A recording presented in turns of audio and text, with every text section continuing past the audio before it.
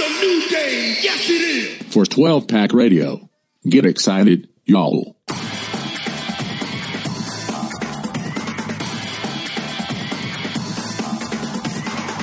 Get your memorabilia pants on, everybody. This is the last Pac-12 football season in the history of man. This is 12 Pack Radio. We're excited to cover it. I'm Brian Conger. Thank you for joining us. This is a Sharp College Football podcast. It's like week 0 right now, but it's going to be week 1 since when you listen to this. Right now, we're watching USC's defense get kind of a little bit embarrassed in the first quarter by San Jose State. We'll keep an eye on that as we go. I'm joined by Rob Bauer, and as always, we're going to break down every game for you from the beginning. FCS, we'll talk about it. Don't worry about it. We got to... Rob, okay, we did the Pac-8 in terms of our team previews, which is pretty good considering the Pac-8, Pac-12 was the Pac-8, now it's the Pac-4. So we got most of our team previews out. We'll try to flush out, talk about some of these teams when we go into the preview. So It's a little bit of a hybrid episode, but I'm excited because college football is here. How are you, Rob? I mean, I'm excited. I mean, we are watching live actual Pac-12 football as we speak. USC is currently driving again. There've been some hiccups, but it's early, right? Like, don't small sample size. Don't draw too many conclusions, too early, because we also don't know much about opponents yet. But yeah, I couldn't be more excited for college football to be here, even as we sit through the last ride of the Pac-12, right? Like these. It's almost kind of like sad seeing these like Pac-12 network commercials and like the Pac-12 conference commercials on Pac-12 network. You're just like, oh no, like we're still doing these. It's like they had to set them all to that like Sarah McLachlan song that they do for like the pets. or they should just do even like normal.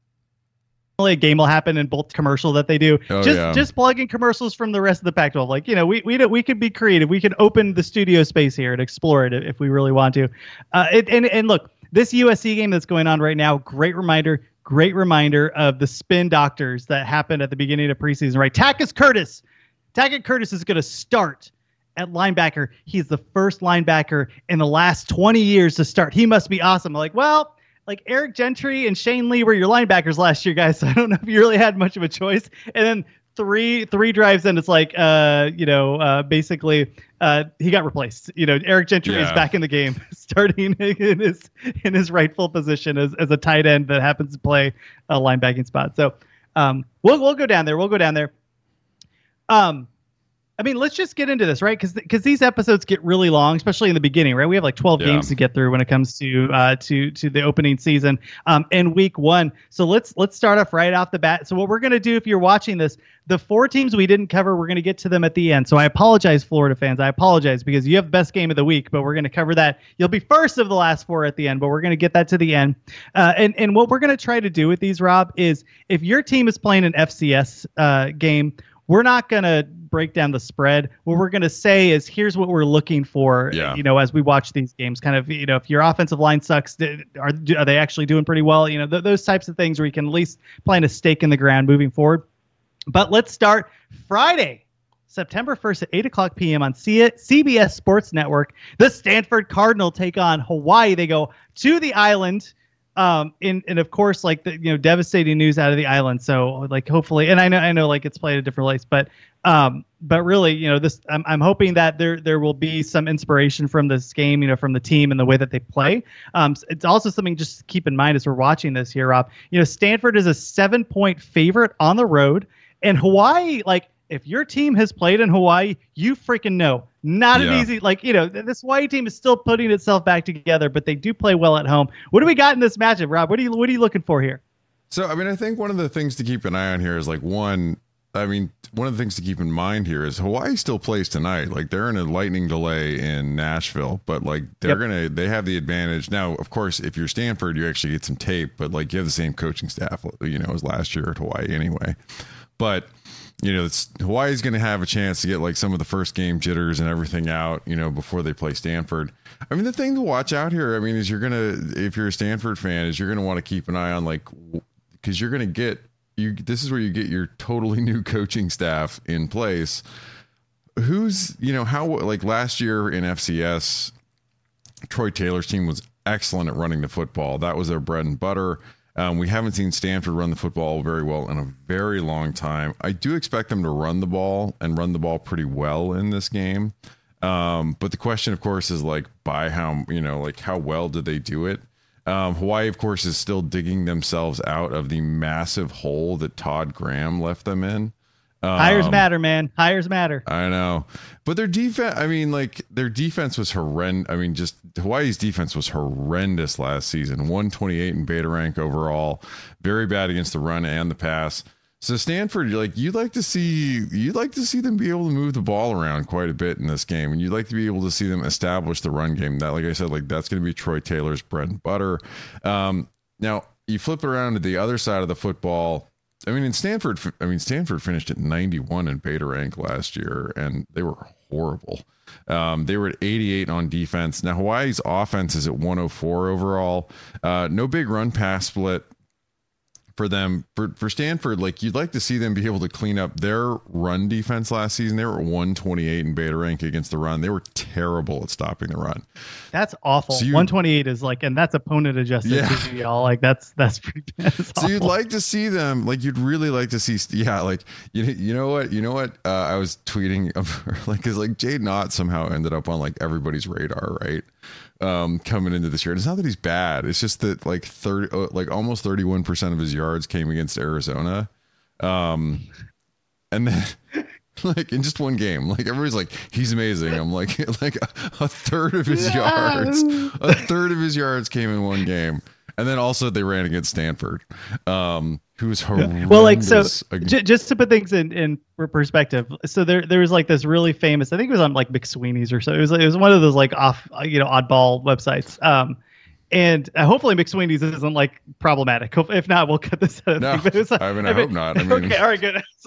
I haven't heard that. You never know now. And it was somebody writing basically about how many fifth graders it would take to beat him up in a fight. Oh yeah. How many? I've heard this thought exercise. Past 32. Yeah, exactly. That's basically Arizona's run defense. Yeah. Right? How many offensive defensive linemen would it take to actually bring down Jaden Ott? And it was a lot. So yeah, is Jaden Ott the running back for Hawaii now? No. Sorry, I was just talking about Stanford's run defense was really bad, and they also that's another place Cal put up some rushing yards. But for the Stanford defense, what you want to see from them is in particular improvement in stopping the run. Hawaii was at 98 in effective rush, 97 in effective pass. I wouldn't say that there's anything overwhelming to look out for here in this game. They're only favorite, Vanderbilt's favored by 17 against Hawaii. Stanford, of course it is also on the road, while Vanderbilt's got them at home. But, Stanford's only favored by 7. Beta Rank has it a little bit closer, but of course Beta Rank's projections don't see the coaching staff change. I like Stanford, versus that 7 overall number. I think Troy Taylor's going to bring in some big changes. And look, I think their roster's thinner than maybe we thought. And I think that there's probably still problems in the front 7, but I think a better coaching staff is probably what the doctor ordered in large part to get Stanford at least to being more respectable than they were last year. I wouldn't necessarily I'm going to hold off on saying good, but at the very least to a bad Power 5 team. I think they can make that jump pretty easily with Troy Taylor. The thing so initially when I saw this line, I thought, oh, Stanford going to Hawaii, good luck with that. But obviously Hawaii's not what it's been in the past. When Timmy Chang was there, they won 10 games and went to a BCS bowl. The thing that really gives me pause is the exact point that you made, where it's can Stanford stop the run? And when you take a look at their defense, the one thing that they've done well is recruit size on the defensive line, and their linebackers are still good. They have consistently brought in good players, and a lot of those guys didn't leave. So what was, I guess, the two questions I have, and I know you rattle off the numbers, but what was Hawaii's number in the passing offense and defense, passing offense and rushing offense? Because I'm just curious how those things match up. So they don't have a split. They were at 98 in effective rush, 97 in effective pass, 104 overall. But also, to be frank too, is as we talk about, this Hawaii team should be a little bit better than they were last season. I think they have, just because I think that the roster hole that Timmy Chang inherited was freaking enormous. and I do think that we should expect them to have more holes plugged in the ship this time around, particularly on defense. So, I mean, I'm interested to see this because, like I said, it's a pretty interesting tell that Vanderbilt is basically, if you take out the home, like on a neutral field, Vanderbilt's about 15, and Stanford, Vegas has Stanford at like 9.5, like on a neutral, like that tells you even where, and I don't think Vegas has like Vanderbilt projected as some amazing team coming into this year at all. It's not like Vegas is like, oh man, we're all in on Clark Lee. Like Vegas has doubts about the Stanford team too. Yeah. All right. My biggest worry would be the secondary for Stanford, because I think they're just paper thin. Yeah. And Dwayne Keene is not there anymore. Yeah, that's a big problem. And if Hawaii was at 97 last year, the odds that they really put that together, I'm a little bit skeptical on that. I just don't trust Stanford going on like a basically halfway around the world to play Hawaii. I'm going to take the 7. I'm not super confident on this. When I first saw the line, I was really excited about it. And then when I really broke it down, I just thought like, oh, well, actually the front 7 of Stanford will be pretty good. I'm just curious. What the thing that I'm going to look out for is can Patu stay on his feet, and how bad is that line? Because Stanford has some interesting players on the offensive line, but they don't have any depth at all. And if Hawaii comes out on fire, which they've done in the past, especially those games, the first games at home, the defensive line, the front 7, they're aggressive. They can do stuff. They can make you nervous. So I'll take the 7. I'm not a big fan of this, but I just Stanford on the road, putting the offense together against Timmy Chang. Like you mentioned, this Hawaii team in general should be a little bit better than they were. I'll take Hawaii. What about you, Rob? I'm gonna take Stanford. I'm gonna buy in. I mean, some of it is that I get to peek at like the FCS stats for Troy Taylor, Sacramento State last season. And I think that the offense is going to be a lot better than we think. And that's not, I mean, they were horrible last year and they haven't been really good in a while.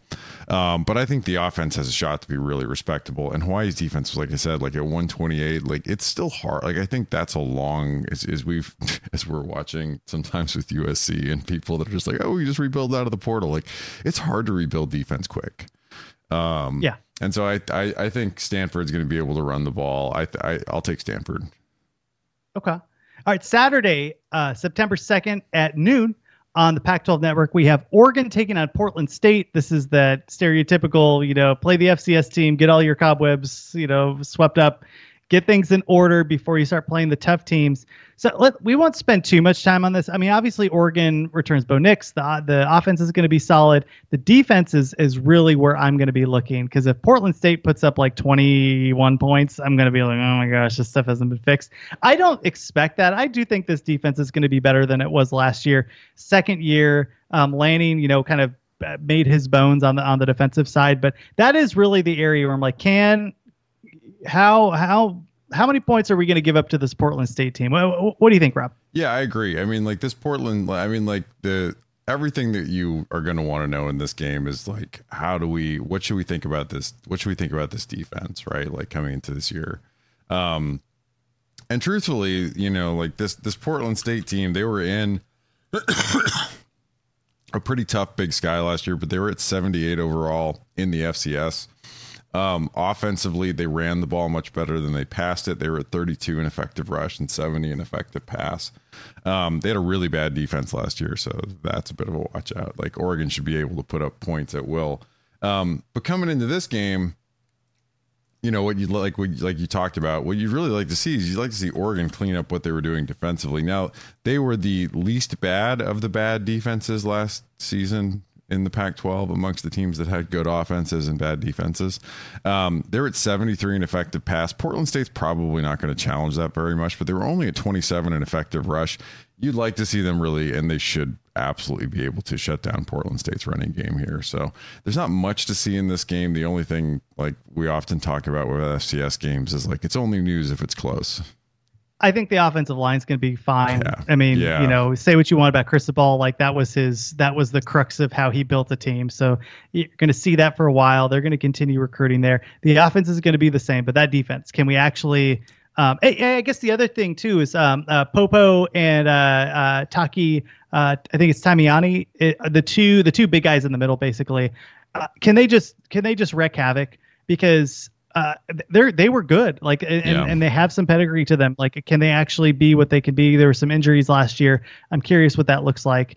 And then after that, it's just, who's starting basically in the secondary, and can they stop the pass? But like you mentioned, I don't think Portland State's going to challenge them there much. And a little bit like what does the offense look like under Stein? I mean, I doubt they're going to roll out everything. I mean, they're not pulling out all the stops in this game, right? Like, they'll be saving some stuff, but I'll be interested to see what the offense looks like under Stein. That'd be something to keep an eye on. A real fun game to keep a lookout for would be at 12:30 p.m. on ABC. So national audience. Boise State goes to Seattle to take on the Huskies. Washington is a 14.5-point favorite. So you got that hook there. And I'm curious what this Boise State team, like what your projections are for that. Because we know what Washington is, right? The offense is going to be really good. The defense, I mean, it was a mess last year. How it's going to be, I think, less of a mess, but I still think it's going to be bad. But I'm just curious, like this Boise State team is decent. They had a decent year in the Mountain West. So what can they exploit from this defense of Washington? Well, so Boise's projected at number 70 overall in beta rank. Like the Mountain West has been down for a little bit, and Boise's still been good within the Mountain West, but like the Mountain West overall hasn't been that good. So like you don't have to be that great to be good in the Mountain West.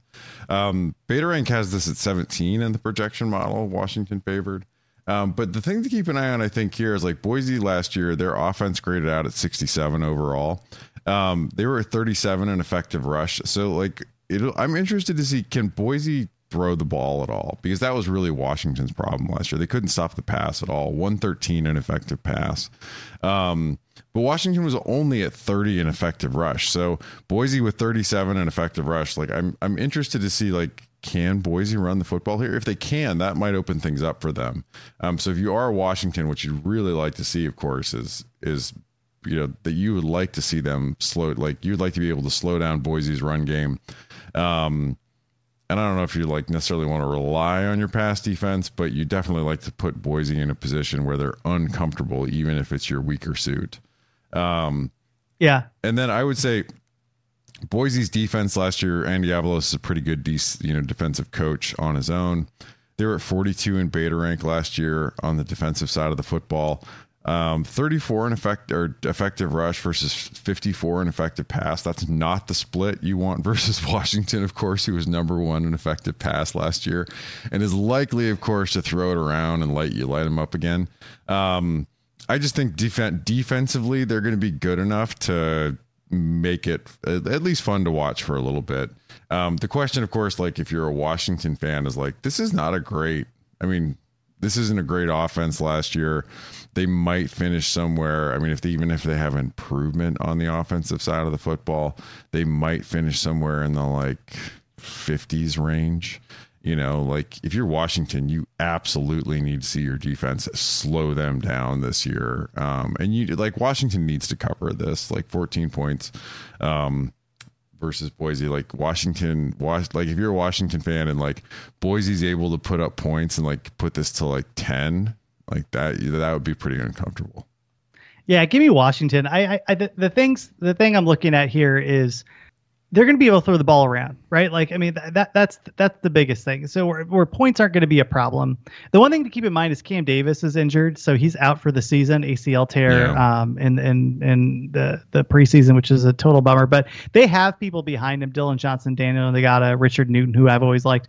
So I think the running game, but like, right. This offense isn't built on the running game. The offense is pass, and holy Moses, you look down this line, you're like, they're going to get their points. So I was hesitant, right, because it's Boise and like you have that name and it's the David and Goliath. I just think Washington's going to put up so many points on this team where they're going to push it out of the way.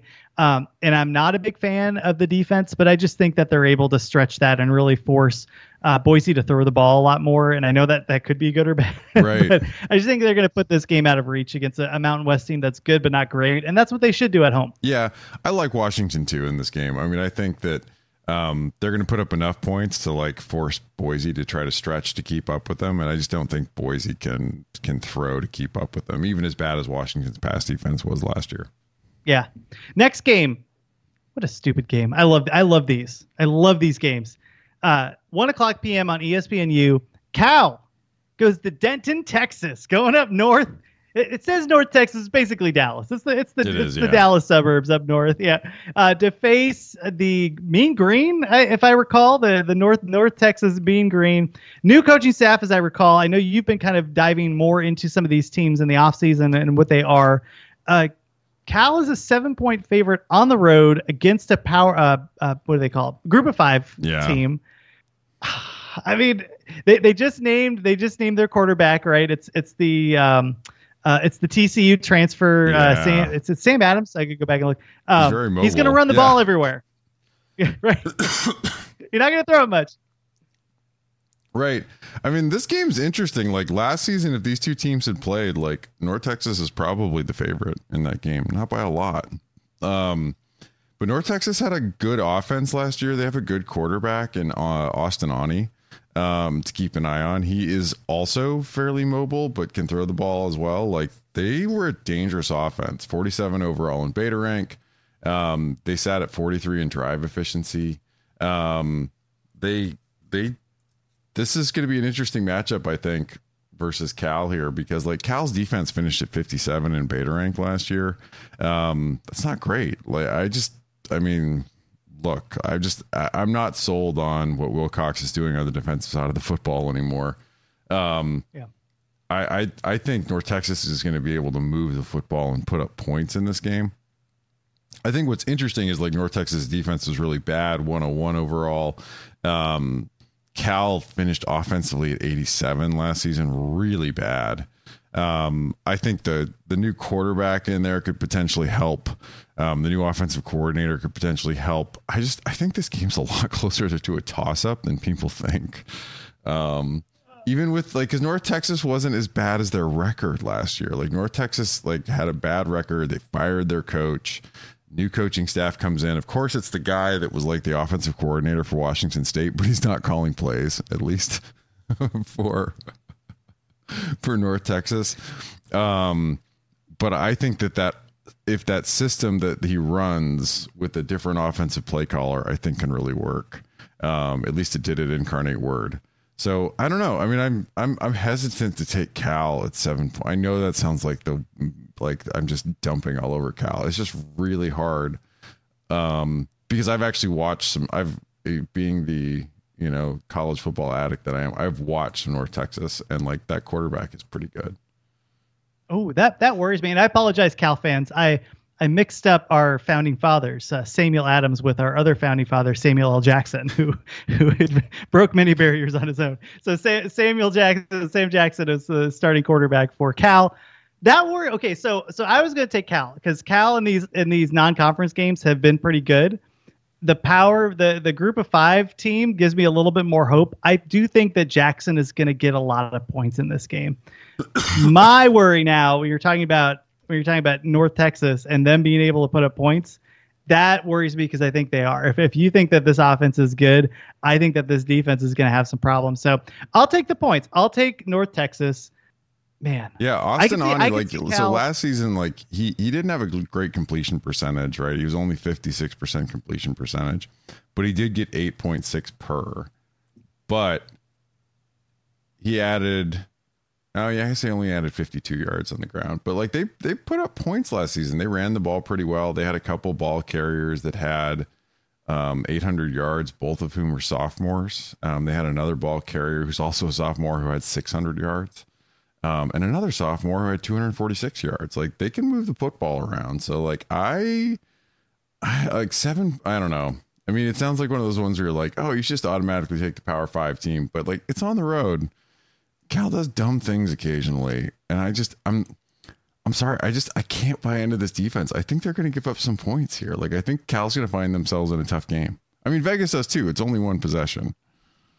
Yeah, and then when you take a look, I guess one more thing to add to this is, it's early in the season. And there is no continuity to this defense. This is all transfers. It's UNLV, San Diego State, a Clemson backup that never played a dime basically at Clemson, a Utah transfer that didn't see the field in Salt Lake City. Like I could see them trying to figure some stuff out, right? And especially with a dangerous quarterback. Okay, all right, I feel a little bit better about that because I came in thinking, okay, Cal on the road, whatever, they're going to be able to put up points, but. This is kind of a duct tape and chicken wire defense, and betting against them early is probably the right thing to do. Yeah, I wouldn't take I wouldn't take North Texas on the money line, but like you give me 7 points, like I'm going to take the mean green. San Jose State scored again, by the way. It's 14-21 at the half against USC. This is just the I love dumbest. Oh man, like. Alex Grinch is a beautiful, beautiful human being. Just keep him around while you move to the Big Ten. Why don't you, USC? Let's see what happens on that. I'm sure it's a great idea. Lots of games to come up, including the USC game against Nevada, which who the heck knows what that line is going to be. We're going to get to that right after this. And right after that, this means me betting the second half line of this USC game. Hey, it's Kaylee Cuoco for Priceline. Ready to go to your happy place for a happy price? Well, why didn't you say so? Just download the Priceline app right now and save up to 60% on hotels. So whether it's Cousin Kevin's Kazoo Concert in Kansas City, go Kevin, or Becky's Bachelorette Bash in Bermuda, you never have to miss a trip ever again. So download the Priceline app today. Your savings are waiting. Go to your happy place for a happy price. Go to your happy price, Priceline. Welcome back, everyone, to 12-Pack Radio. We are going through Week 1 games.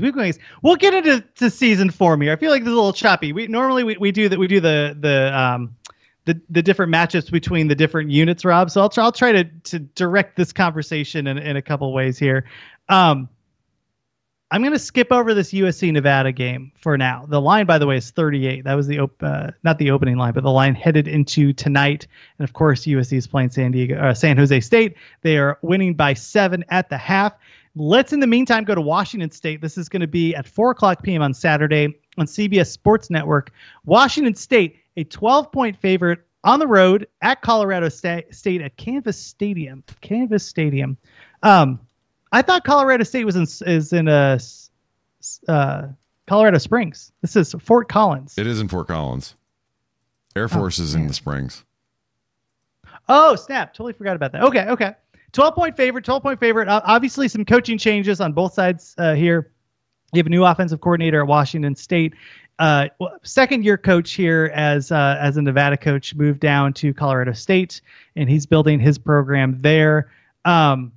Let's talk about what Colorado State is, Rob, and then let's try to do those matchups like the running defense versus the running offense, et cetera, et cetera. Yeah, so Colorado State finished at 127 in beta rank last year, even after the Norvell hire.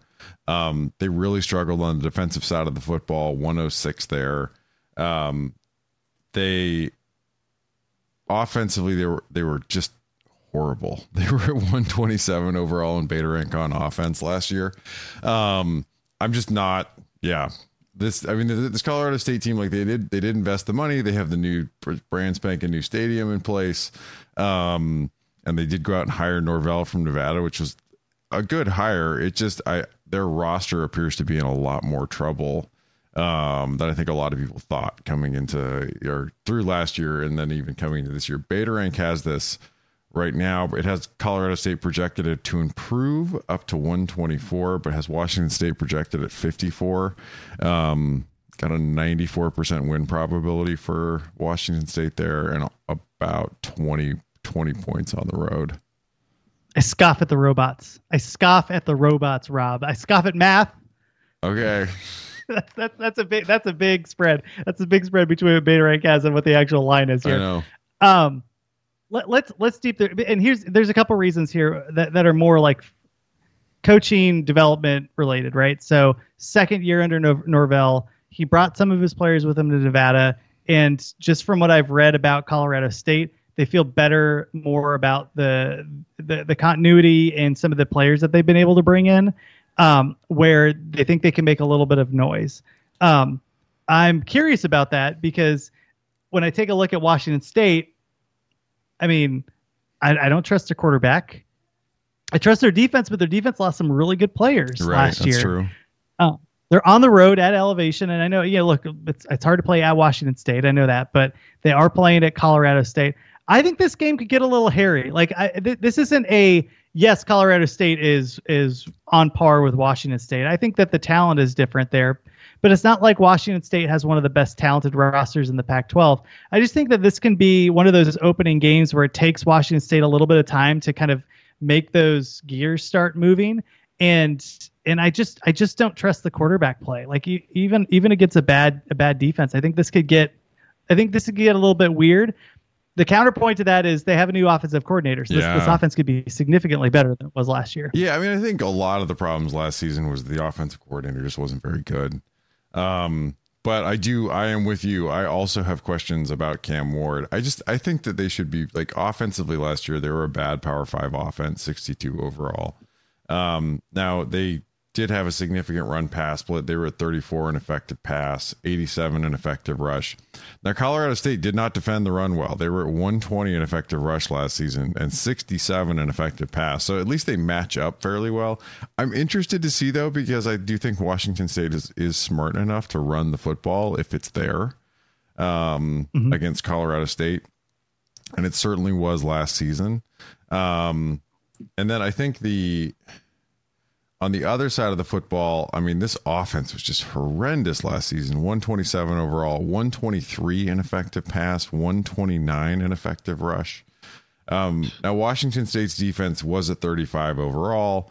Even, I think, with the player losses, I like the coaching staff enough. Like, even if they drop down to like 50 overall in beta rank, like, I still think they're going to be good enough to really throw a wrench in what Colorado State's doing offensively. I mean, I like Norvell's, I like to hire. I mean, he's got Hal Mummy's kid calling the offense, so like they're gonna look to throw the football. But I do think that Dickert, I think he runs a really solid defense. I think he's got a good defensive coaching staff, even though they did lose their DC to Arizona State. So, I mean, what was the line again from Vegas? 12. I'm going to take Wazoo here. Like, I think the new offensive coordinator is a big thing for them. Yeah.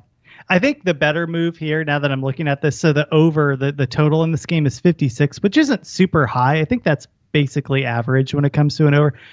I just think this game could get sloppy. Yeah. And Colorado State might not be able to put up points because, look, I don't think Washington State's defense is going to be as good as it was last year, but it will still be well coached and they'll be able to know what's going on in the game. I trust the coaching staff on that. And I just trust Cam Ward to throw some picks and do some dumb stuff. So it's possible. Fair. It's possible that this game is like 28-10 or something stupid. I think that's probably the better move. I'm going to make a note of that here, just because I don't trust both these teams on offense yet. So I'm going to take the 12. I don't like it. Like, I'm not going to bet this game. I'm just going to watch it for fun, but I will likely be on that under. I'm just curious to see what these offenses are like. And, if they beat me this time, well, shame on me. It's just starting the season here. Taking Wazoo on the road, Rob. Okay. I know. Like, I don't trust Cal, but Colorado State was so bad. Like, they really have to prove it to me. They were the worst teams in college football last year. And we saw Washington State live take someone to town on the road. Yeah, that was also an experience. I think the thing here is if Colorado State, if you're a Wazoo fan, if Colorado State moves the ball at all, that's a problem because your defense should be able to stop. Oh, and if you're not really able to move the ball either, like all that much, like Washington State should be able to, like, with the new offensive coordinator, like, you want to see Cam Ward comfortable and making throws, not like last year where it was just like, are these guys like, at parts of that Wisconsin game, it genuinely looked like he and his wide receivers actually were like running a different play. Like, it was bad. We'll find. It could be chicken and egg, right? Is it Ward or was it the coordinator? Right. We'll find out here. Well, hopefully, I mean, look, if it turns out that if Ward is still struggling, it's time to go to another quarterback. Here's the game that worries me, Rob. Saturday at 7:30 p.m. on ESPN, UCLA hosts Coastal Carolina. Oh yeah, UCLA should win this game. UCLA. I've had my tail between my legs multiple seasons in a row. 14 and so here's the problem. So it's 14.5 is the spread. Chip Kelly gives zero craps about non-conference games. That's the worry here. I'm curious though, like obviously Coastal Carolina, Chadwell goes to, their coach ends up going to Liberty, the guy that built that program. A lot of teams left this Coastal Carolina team. This is not a returning production team, if I recall. I'm curious what the numbers say on that. What does the model say about Coastal Carolina? And then we'll try to match up the matchups here. So it has them projected at 74. It's got UCLA projected at 21. I think to your point on how much returning production they have, in the last update on now they do have a decent amount. Now they did lose the quarterback, you're right. But they have 20, they're at 22 on offense, 16 on defense and returning production. That actually does help them project up a little bit. Beta Rank has this at 16 points for UCLA, which I feel pretty good about. I mean, I'm going to tell you why. So, I mean, to your point, you're not wrong. I do think that Chip Kelly does not care fundamentally. And I do think that there's some potential where, like, at least in week 1, there's some potential that like the offense has some growing pains, I think, early on in the season, because they're going to have a new quarterback, in place. But what I think, here's why I think that like Coastal Carolina's defense stunk last season. Hold on one sec. Are we sure Grayson McCall is gone? I'm pretty sure he's back. Oh, he's back? Okay. Sorry. So he's back. Yeah. But they were at 120 on defense at Beta Rank last season. UCLA was number 8 on offense.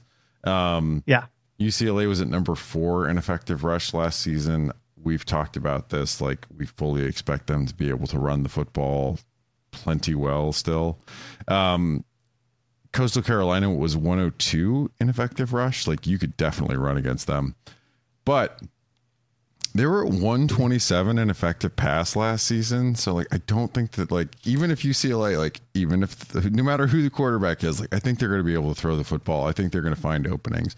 Like Coastal Carolina is not as good as they were the last time they played at UCLA. Now, offensively, that was their bread and butter with Chadwell.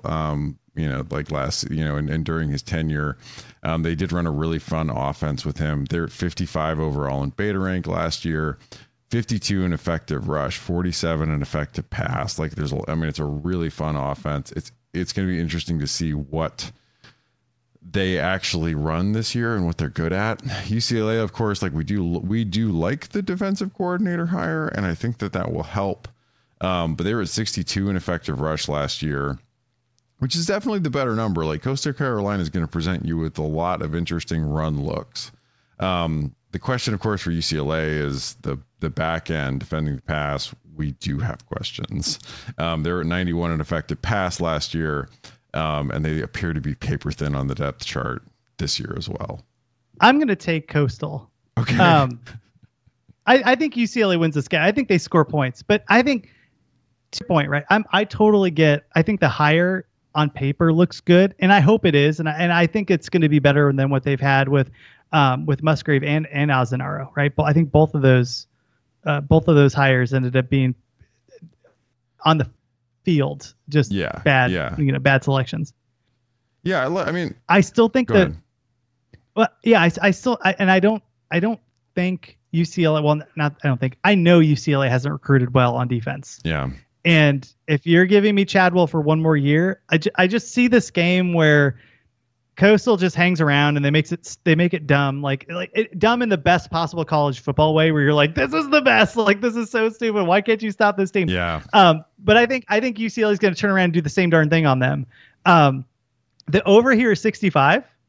I mean, I think this can get out of hand in terms of how many points are scored. And if you're going to give me 20 or 21 of them from Coastal, I think UCLA can make up the most of that on there, and I think they're going to put up a ton of points in this game. Yeah, I think UCLA. I think the only thing that's going to stop UCLA from scoring is turnovers.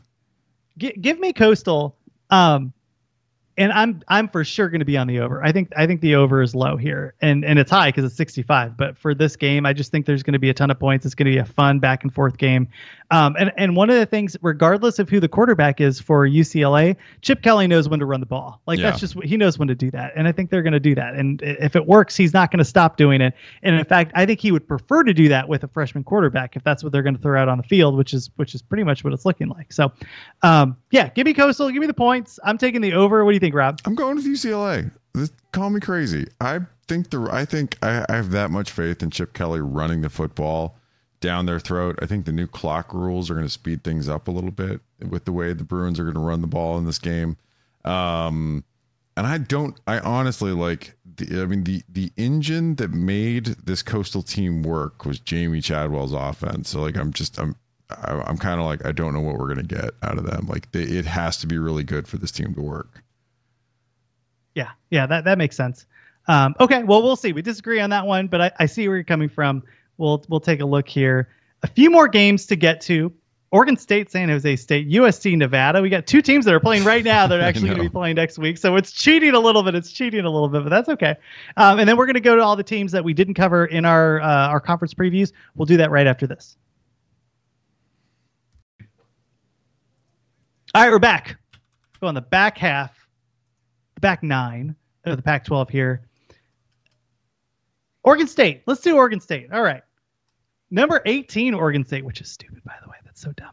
Number 18 ranked Oregon State preseason comes into this game. They go on the road to San Jose State on a Sunday, Rob, 12:30 p.m. on CBS, a national game Sunday. And they come in as a 17 and a half point favorite against San Jose State.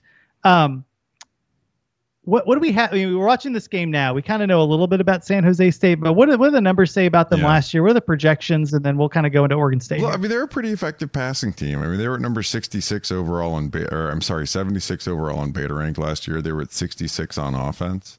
Coming into this year, we've got them totally spacing. We've got them projected at 73, so a little bit of improvement. We've got Oregon State projected at 17. They finished last season at 16 overall. But Oregon State, like we've talked about, I think that we like them to improve. They were at 35 overall on offense last year and were incredibly one-dimensional. They were on offense. San Jose State, they were at 83 overall in defense last year. They definitely struggled. They didn't have a big run pass split or anything like that, though.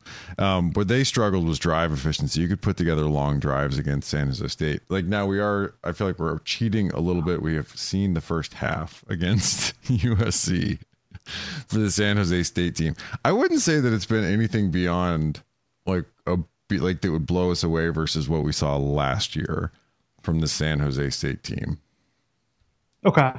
One of the questions I have, like you mentioned, they're in the 80s on defense. Yeah. So I'm assuming the rush defense is in the 80s too, or what was that number? Yeah. So their run defense, their pass defense and run defense graded out at 82 overall, both. So I mean, the Beavs should be able to come in and run the football pretty effectively in this game. Yeah. I mean, I will say, what we've seen from them versus USC so far is they've been fairly aggressive in trying to get after Caleb Williams. But I mean, I think our questions of whether Oregon State's going to cover, some of it's on the offense. I think it's much more for me around the defense because Cordero is good. He's a transfer from Hawaii. He can move. He's got some decent wide receivers. They were at 32 in effective pass last year. And of course the Beavs lose a lot in that secondary in particular that they're going to have to replace. Like we talked about, I don't think the defense falls off the map, but I wouldn't be surprised to see them more in the high 20s, maybe low 30s than I would, see them in the top 10 again. Now, what San Jose State did not do great was run the football. They were 102 in effective rush. And the Beavs were good against the run last season, but the main thing you have to do against San Jose State is you've got to contain Cordero. Now, they did it. I would say, I thought they did a pretty good job last year when they played mobile quarterbacks, but I mean, just from watching USC struggle with that in this game, that's a big problem when you play San Jose State. the biggest matchup here, like, so to your point, I think Oregon State is going to control clock and control this game through the run. Like they're going to be able to run the ball. And what'll be interesting for me is, I mean, I think San Jose is going to stack that box and try to stop it as much and force DJU. So like, we're going to get a real good feel of what DJU is in terms of a quarterback, like immediately, because that box is going to be totally stacked. And what his wide receivers are those, the bummer is we're not going to have the all 22. I want to see if those wide receivers actually get open, because that's my biggest hesitation. I don't think they're that good. Yeah. But who knows? Maybe you got a wide receiver or two that ends up breaking through. We don't know yet. On the other side, I just like, and we talked about this off air, like, you know, in the live stream, but basically I was going to take 17.5 before I saw this game against USC, because I want to see, it's on the road, but I want to see Oregon State's defense prove it. They lost a lot of players, seniors, NFL talents, transfers out of the program that went up to play to better programs. I just think that San Jose State is going to be able to put it, like 17.5 is a lot. If this was 14, I think I'd take the Beavs. If you're going to give me an extra 17 and push me past a key number, I'm going to take San Jose State. I'm fascinated by this game. Like, of all the games on this, I mean, there's some really interesting ones, but like this is the hipster game of the year, like, or of week one. Right. Can Oregon State hang with San Jose State? Can they step on the throat and really keep going? Because if they do, like I'm immediately impressed, because like San Jose State isn't a monster. It's not like you're going out and playing Florida at home, which is what Utah is doing. We'll get to that, but they're a good enough team where if they really take it to the house, then that's great news if you're in Corvallis. I mean, Beta Rank's got this at 16.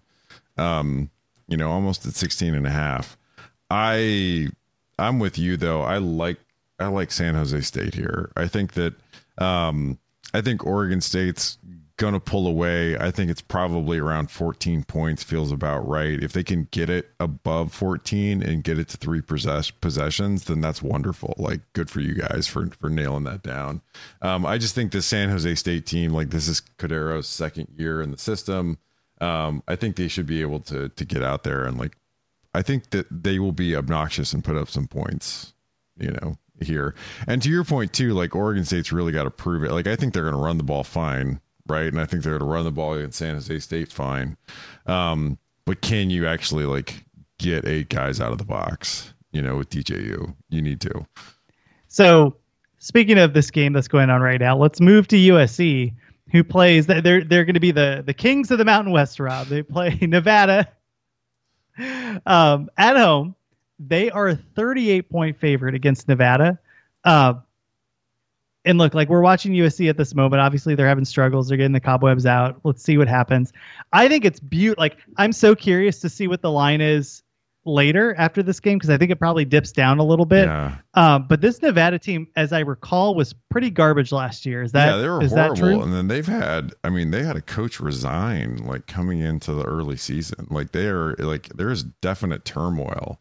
So yeah, like, I think people could overreact to USC, what's going on with San Jose State right now. Nevada finished at 124 in Beta Rank last year. They were 126 on offense. 116 in effective rush, 119 in effective pass. I mean, really, really bad offensively. They also they also were at 117 on defense in Beta Rank, 114 in effective rush, 112 in effective pass. Now, USC has not looked sharp against San Jose State in good parts of this game. But I clearly, like, I think they're going to get it figured out. And I like them, particularly after what is likely going to be a bit of a disappointment against the San Jose State team.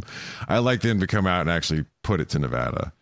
I totally agree. I think this number comes down. So I would not bet this yet. I mean, you can bet it right now, but if you're giving me 3 more points or pushing me past a key number, I'm totally taking it. I just think that USC is just going to roll and smoke this team.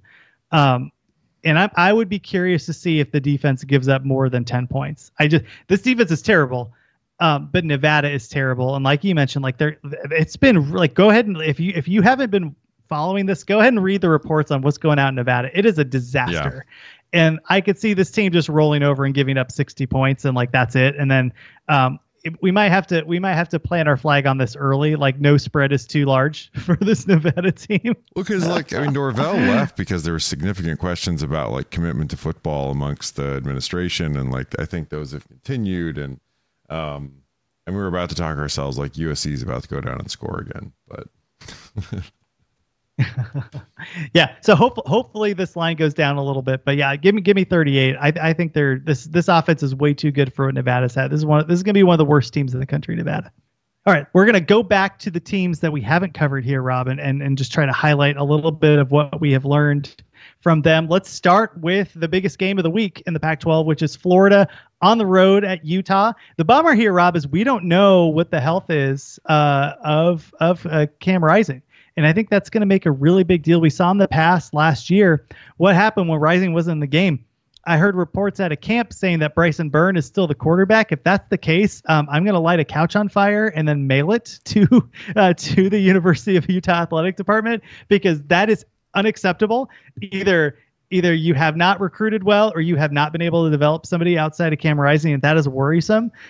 It's a little hard to pick this game because we don't know. I think if Rising is in this game, 7 is like a godsend, because they're going to move the ball. I don't think Florida is that good. But what do the numbers say about Florida this year? So Beta Rank has them projected at 19. They were, they weren't great last season, but they were a little better than like a lot of teams in like a really good conference like the SEC. Like, you're going to take some L's.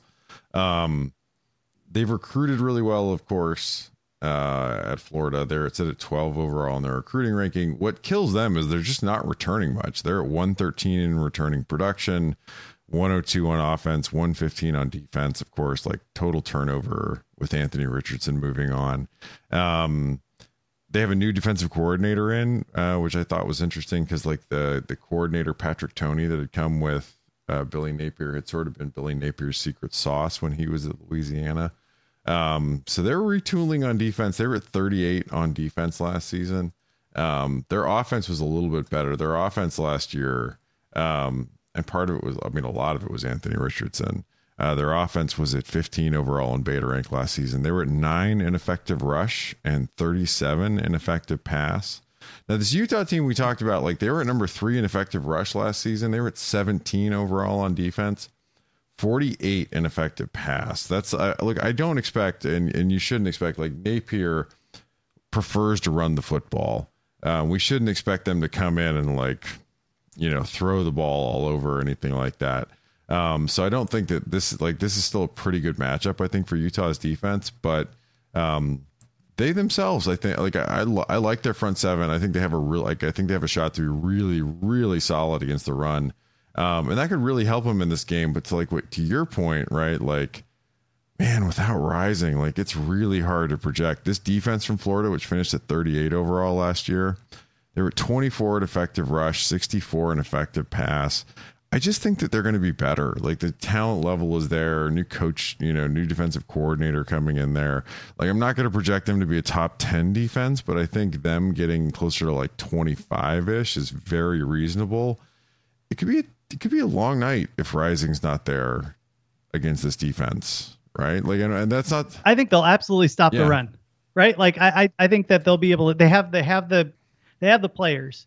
They're going to be able to stop the run, and then if you have to put it on the shoulders of a freshman quarterback that like can't break through, or on Bryson Byrne or whoever, I forget he's a walk-on. And we've seen him. Like, I watched him. I'm like, that's trash. I'm turning the TV off. Like, this game is over. Like, that's how bad it was. And look, we've all been there. Like, better quarterback than anybody in my family will likely ever be. Right. But when it comes to high level college football, he's just not there. On the other hand, like, I'm not going to force you to pick on this because we don't know who the quarterback's going to be. But if it is Rising, I'm pounding Utah, because you're giving me a couple extra points. And I do think he's going to be able to move the ball. And I think that when we're talking about Graham Mertz being the starting quarterback at Florida against Utah's defense on the road in Salt Lake City against that crowd, like, okay, like, they will run the ball, but I think Utah's good at stopping that run. So if it's Rising, I'm on Utah. But if it's not, like, I'm on Florida. I think Florida can really stack the box, and Utah's not going to be able to move the ball. Beta Rank has this closer to 5.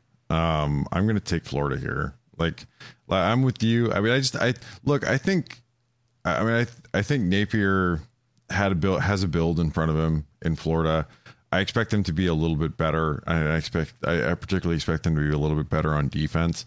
Offensively, though, I mean, man, like Anthony Richardson sort of carried them with his pure athletic talent last season. I'm really interested to see what they are on offense too. Taking a look at Utah this year, just in terms of what they're going to be. I mean, we'll have to go through this kind of quickly, right? Because the podcast goes, but they return like legit production if Rising's healthy, right? Jaquindon Jackson returns. Dude, that guy's 6'2", like 230 pounds, like, which is, it's just funny to see him run, but like you can tell he was putting it together. They've recruited exceptionally well at the running back position. So I think he's going to work out, but they have options behind him. I know everybody was focused on the tight end last year, but like Brent Keithy returns and like, he's good. Yeah. I thought he was like, when he got hurt, I'm like, oh no, what are they going to do at tight end? Like, LOL, they end up going to a walk-on from San Diego State who ends up being like a second-round draft pick to fill in for him. Devon Vele comes back. Look, they're wide receivers, whatever. It is just kind of like smoke and mirrors, but he's decent. And then I think Micah Pittman, who's the transfer from Oregon, who transferred to Florida State, who transferred to Utah. Look, who knows? But he's supposed to be healthy, and I'm curious to see what he's like on the field. I think that there is some real continuity on the line. Yeah. I think they only return one real starter, and they have some depth behind that. I don't know. I think this offense is going to be really solid so long as Rising's the quarterback. Does that make sense on your end? Yeah, I think that checks out. Like, I think Rising is the one that like really can like be the engine for Ludwig's system in a way that I'm not sure anybody else can really do for the team. And you're right. I mean, they've had enough time behind Rising to develop somebody this time around, and the fact that they haven't, I think, is a big concern. I think if there's one really big concern for me for this Utah team going into the season is that they did struggle so much against the pass last year. And when they did tend to get burned, it was often like against teams that could throw the football against them. Clark Phillips is now gone. Like, the secondary has not been really good outside of Clark Phillips for the past couple seasons. That is my concern. I think the front seven, front six, whoever's on the field is going to be fine. I think they're going to be able to stop the run just fine. I'm not convinced. I have this Utah team as they run into the Washingtons, Oregons, and USCs, provided, of course, that like Caleb Williams can stand upright. Like, it could be a little bit of a problem. I mean, like, even they got Arizona last year in a rainstorm and a 5-fumble game, but like otherwise, like Arizona's a team that could potentially like cause them problems with their ability to throw the football, particularly like if Rising spends any part of the time of this year hurt. That's it. Like, this Utah team, like you'd rather be bad at stopping the run in the Pac-12 than bad at stopping the pass, and you don't want to be the team that is like super quarterback dependent in this league and has the very thinnest of quarterback rooms. But that said, like, I think they'll still be really good. But that was where I was going to go, because I think their safeties are going to be fine, but the corners are where it does get like that, and that's why I was going to go in on Utah if Rising is healthy, because I mean, I just don't trust Mertz farther than I can throw him. This cornerback room is interesting. Like, their key player is an Ole Miss transfer who started 3 games last year. And after that, I don't think they're all that good. Now, they've recruited super well. They have like 4 guys that are 4-star freshmen from 2022 and 2023, but we're going to see them probably if we don't, like, if they're on the field. I think that's highlights the weakness in that cornerback position. And that's something absolutely to watch. Like, that's the weakness of this team. I still think this team is great. Like, this is going to be a really fun, awesome Utah team. But if there is a weakness, and when you look at this conference at who's going to light them up, there are a legion in terms of some of these quarterbacks. It's been a while since they had a safety like that was in the first couple rounds of the draft, right? Like, I mean, and it's been, I mean, like, they've, like, I think that the rushing defenses have been really good, but they've struggled to get the passing defense going. I mean, the pass rush going, I should say, too, right? Like, they haven't had a defensive lineman that's really been like a guy that you would talk about as like a first 5-round draft pick in a while either. So I think there's some, like, I think that there's still some improvement. Like, I think as a unit, they're still pretty good, but I mean, overall as a defense, but there are some weaknesses. Let's move over to Colorado, who is a 21-point underdog on the road at TCU. So I went down the black hole here, looking at who on earth is on this team, where did they come from, and I am still amazed. Like, there was a Tennessee transfer that got kicked off of ASU's team like 2 days ago. And then the next day he's in full pads, like, you know, giving a war cry on the Colorado feed. I'm like, holy goodness, who knows what's going on here? But before we get into Colorado, let's talk about TCU, because they lose a ton from a team that, I mean, obviously, like, you know, exceeded everybody everywhere, including Sonny Dykes' likely expectations in terms of what they were able to do. But totally different team. And what do we have? What do we have in the Horned Frogs? I mean, the biggest thing, of course, is that they not only lose their quarterback, they lose a ton of production. They also lose their offensive coordinator, who's now the new OC over at Clemson. I really do like the Gillespie hire that he made last season at defense. I think they could be even better than they were defensively, and they return a good amount on the defensive side of the ball. They were at 29 overall in returning production, 70% coming back there. I think Dykes, like, the offense is going to be fine-ish. They finished last season overall number 18 on offense.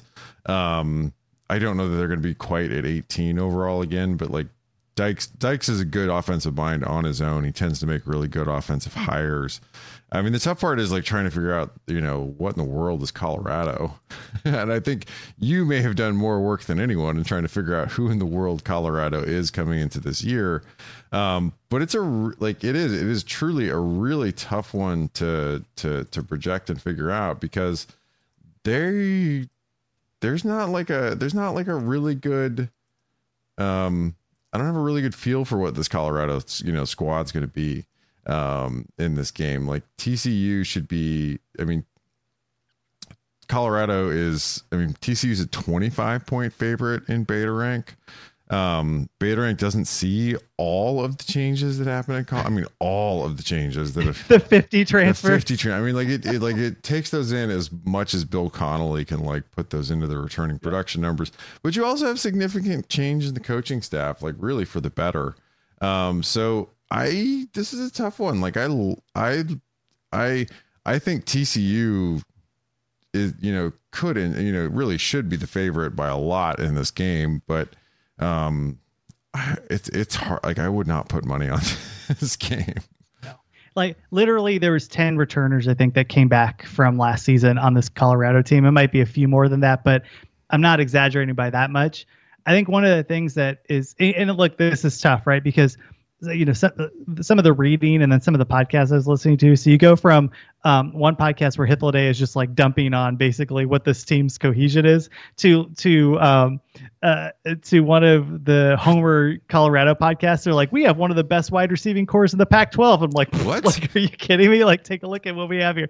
And when you look at who returns and where they played, right? So Shedeur Sanders. Oh, Shedeur Sanders, a 4-star transfer. Well, he played at Jackson State with, and this was a great point that Bud Elliott talks about. He's like, look, Coach Prime made that team by bringing in talent that was significantly better than anybody else in the conference. So yes, like, and to his credit, he did that.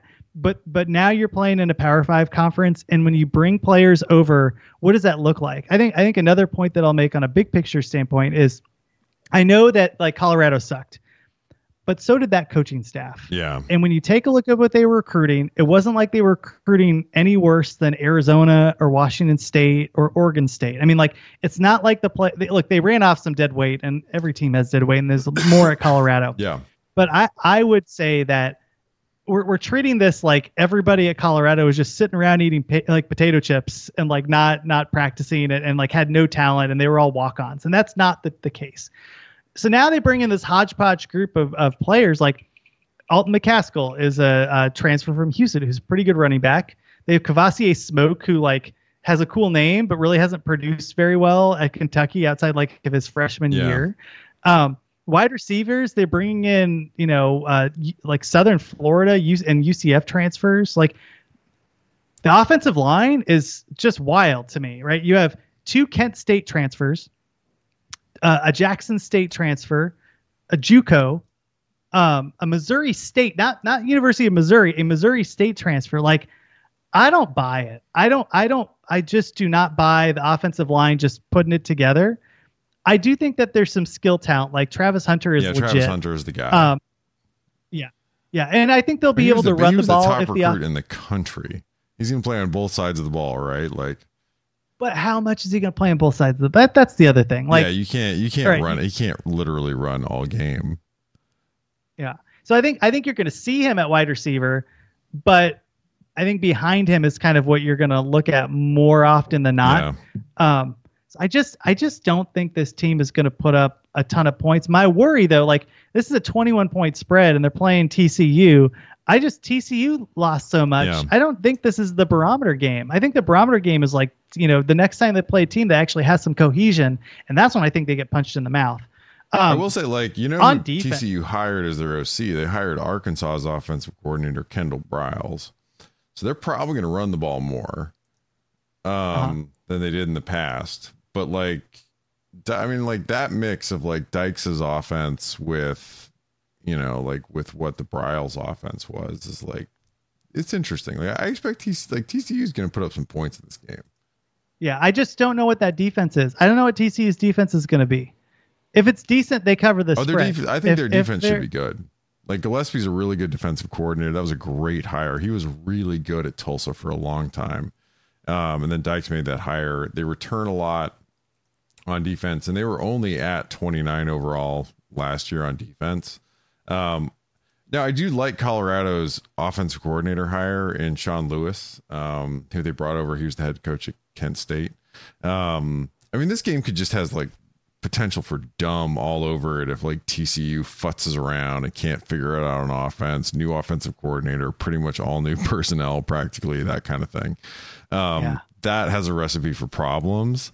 But the flip side of it is, like, I do think that their defense should largely be able to give Colorado fits in this game. I also, like, I mean, could not be more fascinated to see, like, I mean, you remember, like, the Mike Leach phenomenon where, like, Mike Leach would just be like, yeah, that was all the players' fault. Like, when things went bad, like, it was never his fault. Yeah.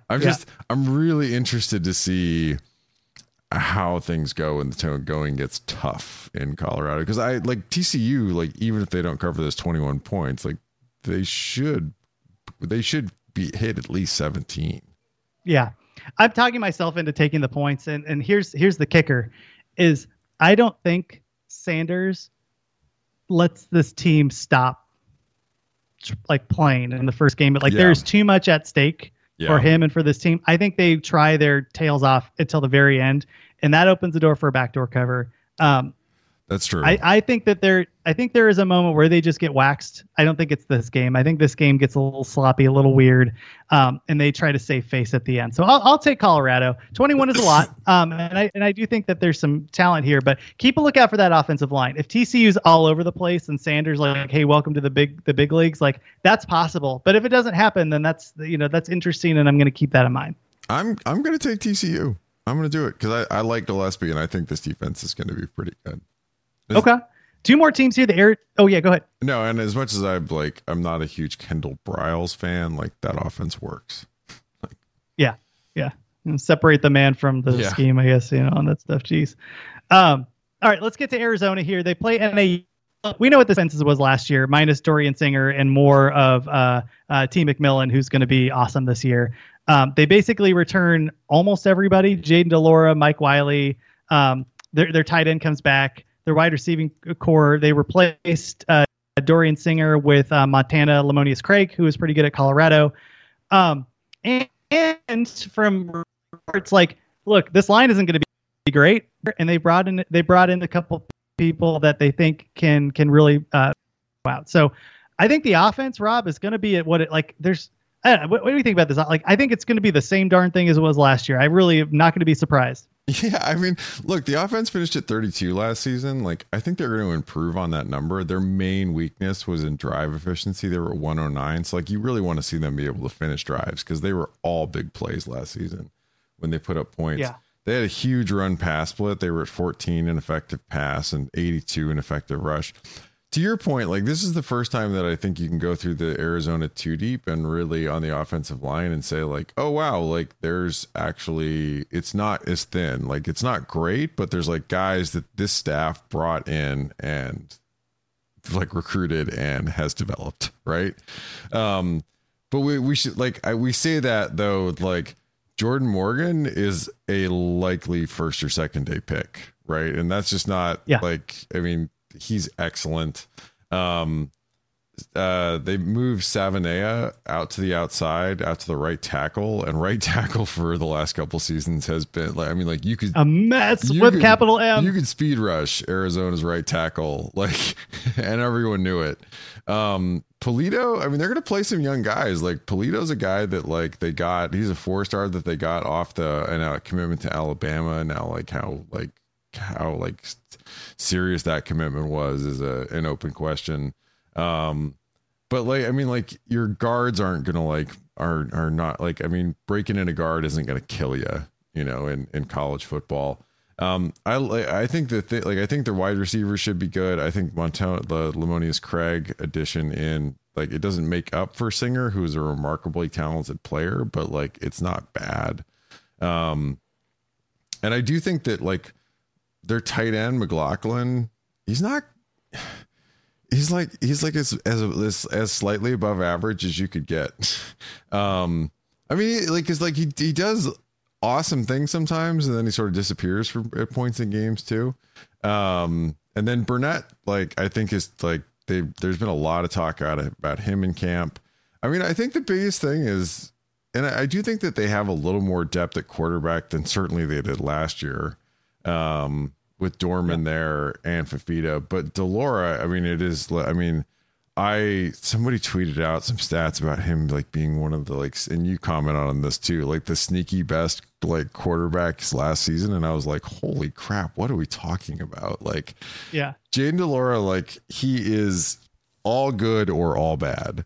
There's no just like mid Jaden Delora. It is all like you are the highest of highs or the lowest of lows, usually in the same game, like maybe even on the same play. and it's that, like, if Delora can show some maturity, and some of it is like the offensive line can help him out a little bit too. But if Delora can show some maturity and get the ball out and cut down on the sacks and cut down on the dumb, this offense could potentially be in the top 15. Like, I think they could be that good. It just depends. Like, I think like this year more than anything is like McMillan's probably going to have a breakout year. Like, even with Cowing there to take a bunch of catches, McMillan is going to take a bunch of Singer's catches.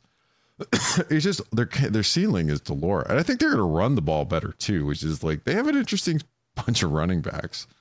Oh yeah, they're stacked. Like, it was interesting. I was listening to the Colorado podcast, and they were talking about like, hey, we actually have the deepest running back room in the conference. Oh my God, and what? It's interesting because I was like, hey, that's not true. There are multiple schools. And second, one of them is Arizona. It was interesting. Hippolyte was like, yeah, I think Arizona would take some umbrage to that.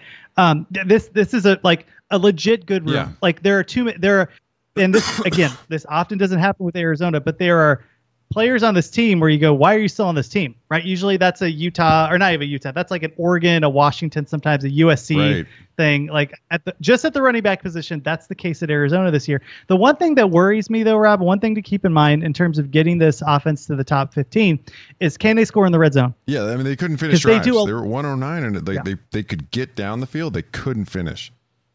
Yeah. And I think we criticized Fish, for Coach Jed Fish, for being too cute in the red zone. I think he kind of had to be. I don't think they were able to run the ball up the middle, and that was a problem in the red zone. So just something to keep an eye out for there.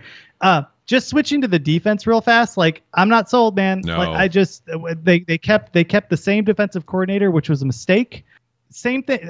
This is the same thing that I have said about USC. I put Justin Flo and Bear Alexander together, where when you read stories about these major, high pedigree players coming to your program, and the stories are, he's still trying to figure it out. He's getting settled into the system. No. You were brought here to start and to be the leader of this unit. And that's not the case with Flo. I think he might even be beaten out by like a 3-star, regular player at Arizona. And Bill Norton, who was the Georgia transfer that Arizona was thinking about being like the real anchor. I don't know if he's good. And they lost Keon Bars to USC. I think the middle of this defense is going to be soft. And that's a problem. I think this team is going to be what this team was last year, with a bad defense and a good offense. Yeah.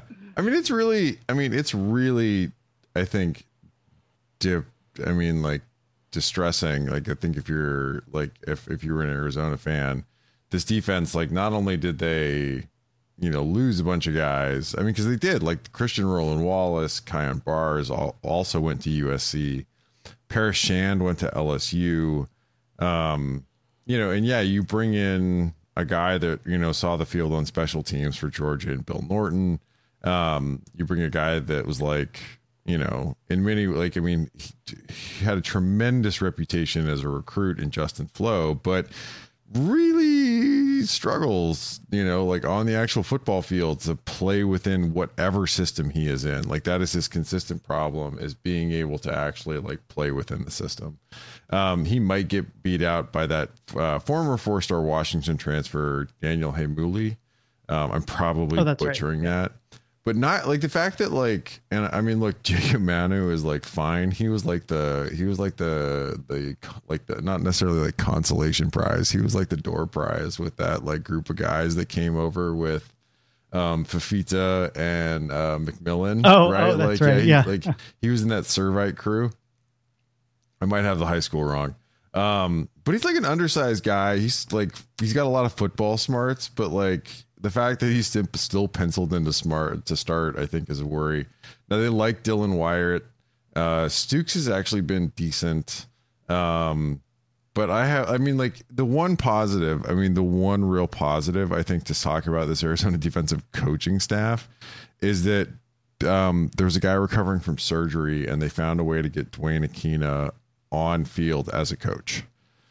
So he's now helping out. So that, like, I still think that defensively they're going to be hamstrung. I think Johnny Manson is the weirdest, most quixotic hire in the Power Five for a defensive coordinator.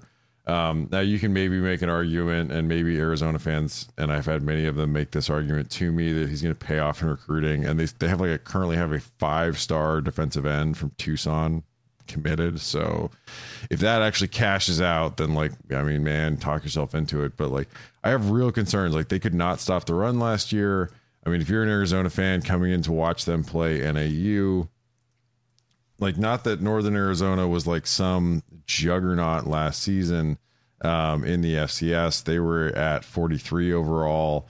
They were a much better passing team. So like, if you're an Arizona fan, and like, you did lose to NAU in the recent past, like, you want to see the pass defense be able to slow them down, because they were at 17 in effective pass in the FCS last season.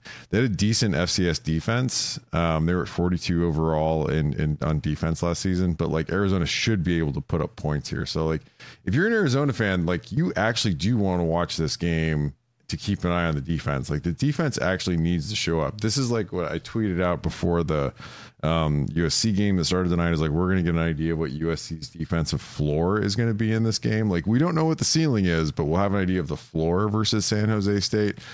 For Arizona, this is going to give you some idea of their floor. Like, they need to be able to come in and actually like slow down or shut down an FCS offense. Yeah. They scored 21 points. Like, oof. It's already baked in. It's already baked in. Like, it is what it's going to be. It's not going to improve. I mean, it will improve, but it won't. Like, that floor, I think, is kind of. I mean, you're hoping, if you're Arizona, like, you're hoping the fact that like, oh well, they're going to throw the football around. Like, that'll help you maybe. Yeah, we'll keep a look on that. Let's move over to, so the last game of the week is ASU, who ends up playing Southern Utah Thursday. Actually, this is the earliest game outside of what's going on today. Thursday, the 31st at 7:00 p.m. on the Pac-12 network. ASU is very similar to Colorado, where there were so many players that were in and out of the transfer portal. This is a brand new team. The thing that was interesting for me was I had Trenton Bourguet as like Burback, and it's Jaden Rashada. Like, that was announced a few days ago. What did you think about that? I mean, I think it's really interesting because, like, look, Dillingham can coach, right? Like, offense. Now, we didn't love the offensive coordinator hire. I'm sort of like, oh, well, Dillingham's still there, so it's probably going to work, right? Like, yeah. Off the back of my head, oh my God, they just scored at San Jose State. Just scored a touchdown again. Let's go overnight, man. Overnight. So anyway, was a beautiful pass and catch. Like he laid out and got it in the end zone. I mean, like starting the freshman, like it feels like, look, I mean, Dillingham's here for the rebuild, man. So like if it's close between him and Bourguet, like go with youth because like you might as well season the kid. I mean, to your comments, like, and I had like, about Rashada, like, is he that good to where you should be hitching your, I mean, that's like, my concern is like, is he like, because if he had like, look, he might have a ton of upside. And if he does, then like, let's get the seasoning begun now. Right. Like if he's got a ton of upside, maybe you're going to take your lumps this year because you probably are going to take some serious lumps, with him. Cause they were at 53 on offense last season. Like now their defense was just a freaking nightmare. But they were at 68 in effective rush, 38 in effective pass. Like, I do think that they like, it's just interesting with Rashada because like, I don't know. I mean, he's mobile enough, but like it's really hard for me to buy into this, like really working well over the entirety of the season. I think there are going to be some real rough patches with Rashada. I think look, I'm not at camp, but from what I have heard with him was that the offer he got from Florida was ridiculous. It was like a bonkers offer that was way more than than a recruit of his caliber should have received. And that was part of the problem, right? That like, so things started to fall apart with that NIL deal. He ends up at Arizona State. The stuff I've read about him in camp is he's a freshman is what I have read about him in camp, where he is going to make boneheaded mistakes. And he's also going to run around and do some cool things where you're like, oh, smoke. Like, okay, I see it. Yeah. But he is not somebody that can step in right away and like handle an offense like your 5-star, your high 4-star guys. That's kind of that's where I'm operating from. Now it's interesting. Like as I was reading stuff about them and like listening about ASU, it's kind of that. Remember last year where my thesis or 2 years ago, my thesis about Jimmy Lake was he thought that his offensive line was good because he thought his defensive line was good in practice. Right. And so he's like, we're going to run the ball. And you're like, no. Like just everybody sucked. I think there might be some of that here at ASU where Cam Scatabo, who was the Sacramento State transfer, probably pretty talented. Like, he was playing at the FCS level, one of the best transfers out of the FCS. Where there's a lot of reports about he's the truth. He's really good. And then you kind of take a look and see what's going on here in terms of the defensive line is all transfers. Yeah. They had a backup linebacker. They have a Washington State transfer that I don't think started last year at line. I get a little worried about what this team actually is when you take a look. Now, in all fairness, Jalen Conyers at tight end is going to be good. Elijah Badger is going to be good. Giovanni Sanders is decent.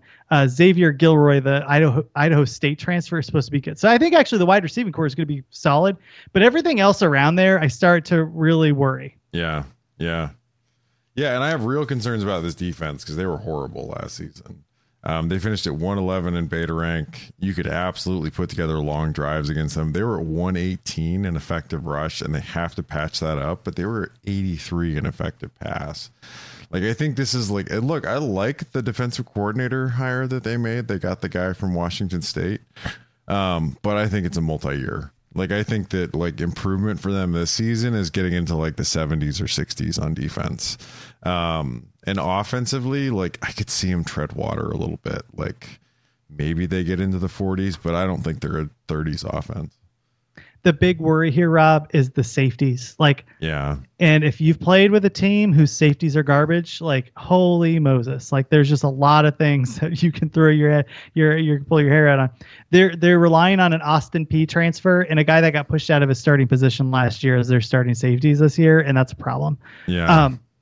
And even on the cornerback position, like they're starting to JUCO. Now he was JUCO All-American and he started last year.